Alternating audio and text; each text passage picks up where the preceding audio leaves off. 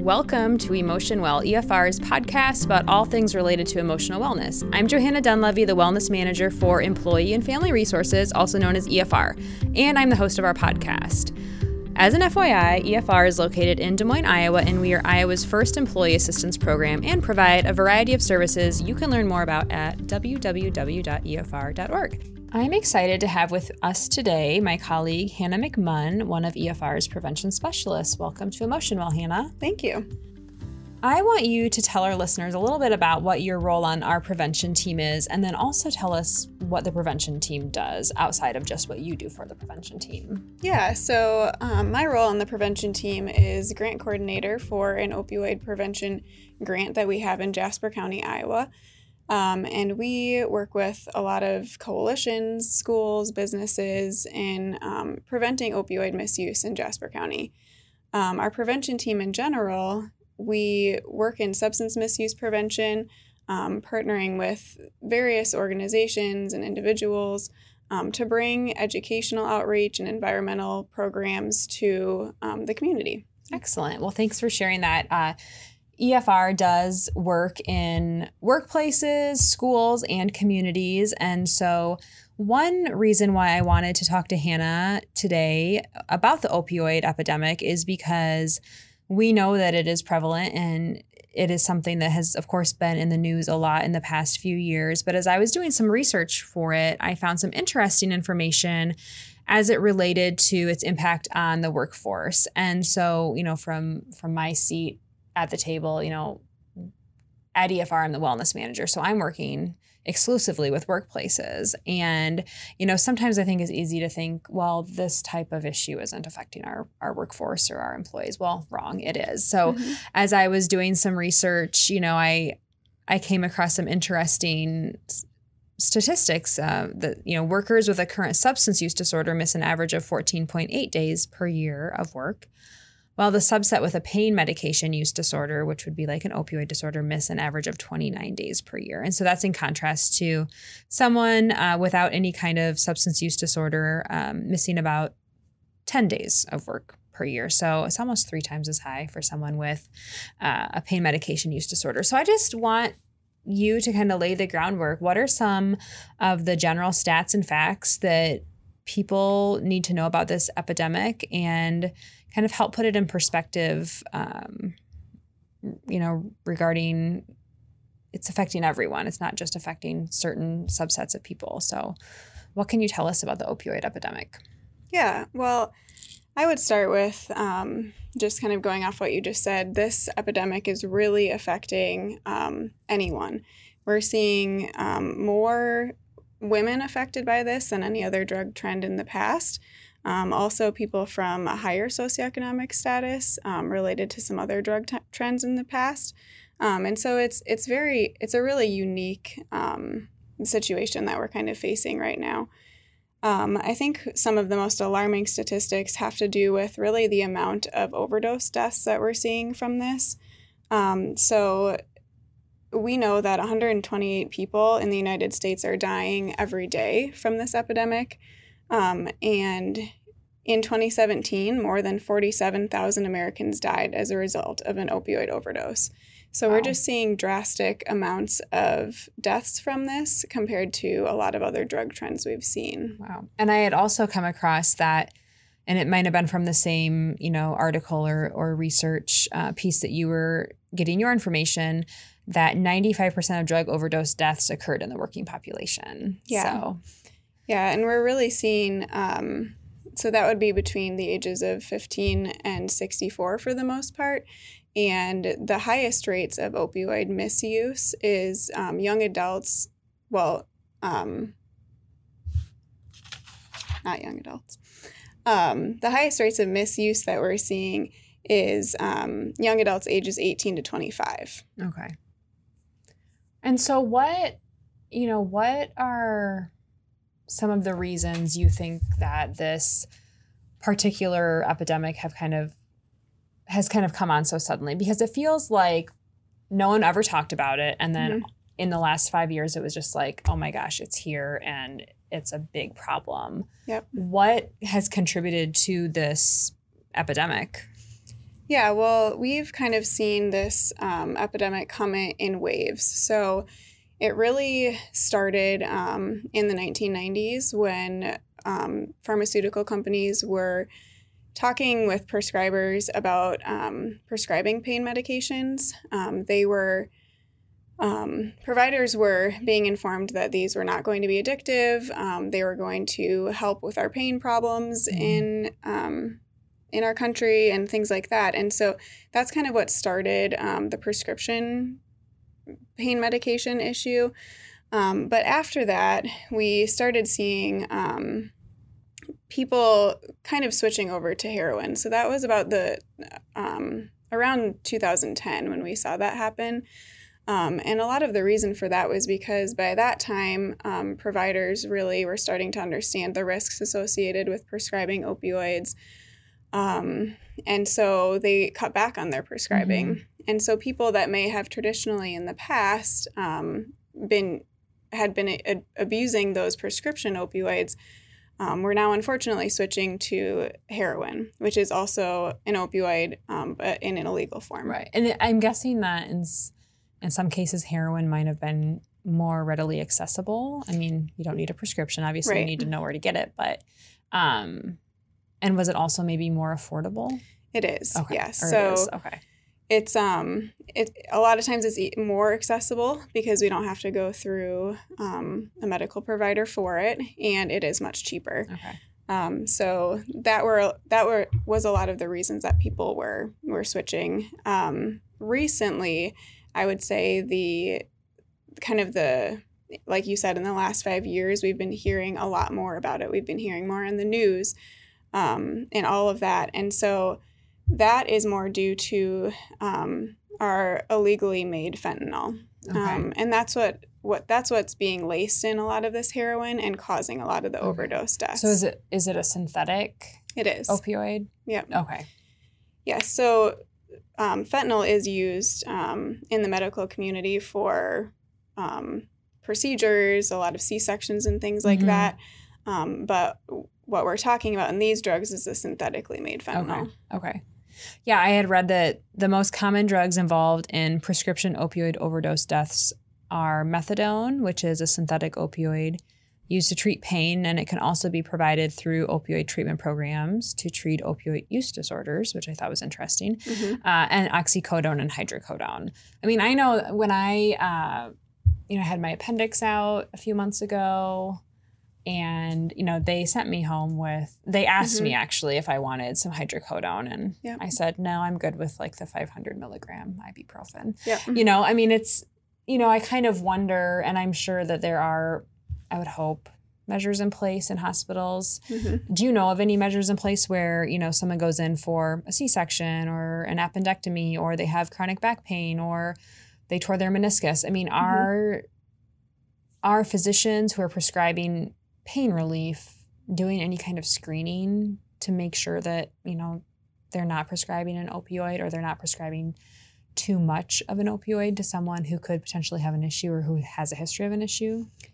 Yeah, so the biggest thing I think that has been happening is our prescription monitoring programs. Okay. And this is something when someone goes in to be prescribed an opioid or really any medication, they can look up through the PMP if this person has been prescribed something recently. And so this is, it's aimed to help providers not prescribe someone something that they just got yesterday, because that's where we were seeing a lot of issue in doctor shopping and going to multiple different physicians to get a prescription.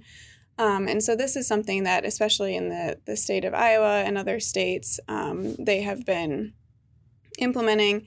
The only trick with that is providers have to register and they have to use it. And so it's an extra step. But we're really trying to get the messaging out in the prevention world of this is a really good strategy. In addition to the PMP, the Centers for Disease Control and Prevention have provided some opioid prescribing guidelines for chronic pain.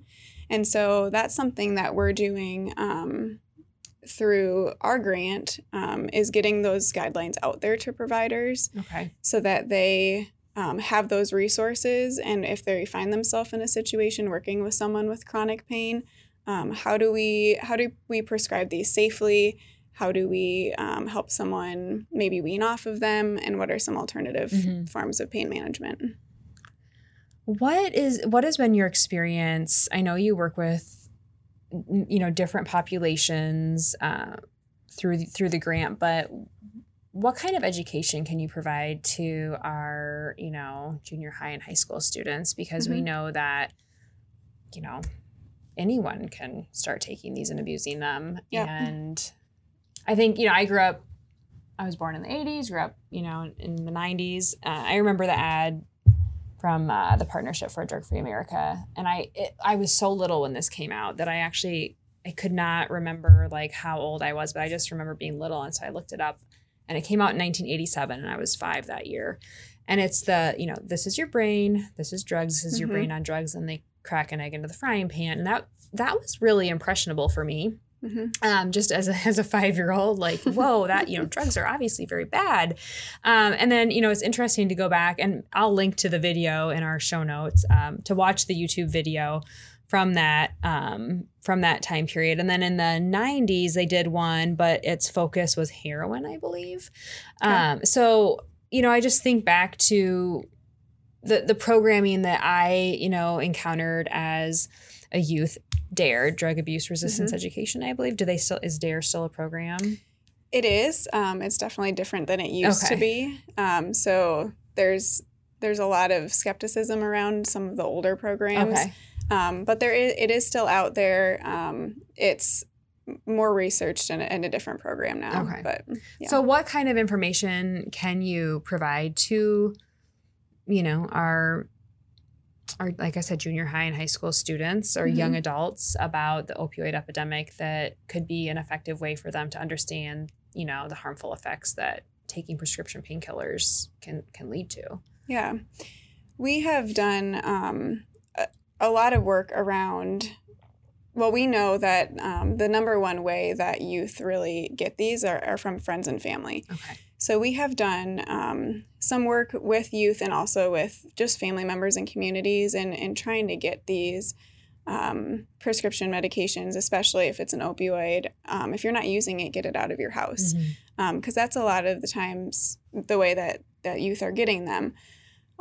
We have a few different campaigns going on. One is called Prescription Drugs Are Still Drugs. It's basically, we have it in different formats, but for example, our billboard is a pill bottle, and that's what the top says. And so just getting that message out there that, yes, these are prescription medications prescribed from a physician, whether or not it's yours, but from a doctor. And so they have that sense that they're safe.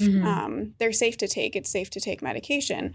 But we're seeing a lot of misuse of prescription drugs just because they're easily accessible. And so getting that message out there that these still are drugs if you're not using them appropriately is kind of our main message for that. But one thing that concerns me with youth use is that we know that if a youth is prescribed a prescription medication before their high school graduation, they have an increased risk of 33% that they will later come across opioid misuse. Really? And so that to me is pretty alarming, thinking about that 33% increased risk. Because I know, especially high schoolers, a lot of times that's when you're getting your wisdom teeth out. That's typically sport injuries, if you're going to. That's typically the first time that they're experiencing something like that or being prescribed that. So there's a lot of work to be done in that front. For sure. And then, do you have experience in the workplace in terms of, what kind of information should we be sharing with our workplaces? Just thinking that, this isn't, like I said, a drug issue that's affecting just one subset of the population. Our biggest message when we work with employers is really not just with opioids and prescription drugs, but with any drug that this really can affect anyone.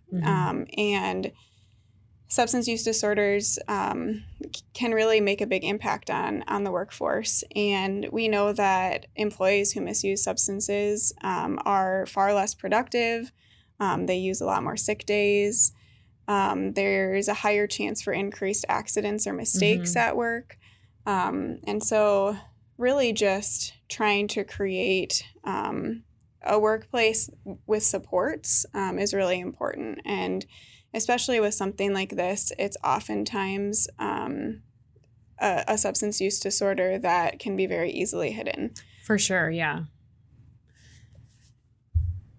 What do you recommend as far as alternative forms of pain relief? Do you feel like that's part of the education and the prevention message, is that, because you are, dealing with chronic pain, does that mean you have to take an opioid pain reliever?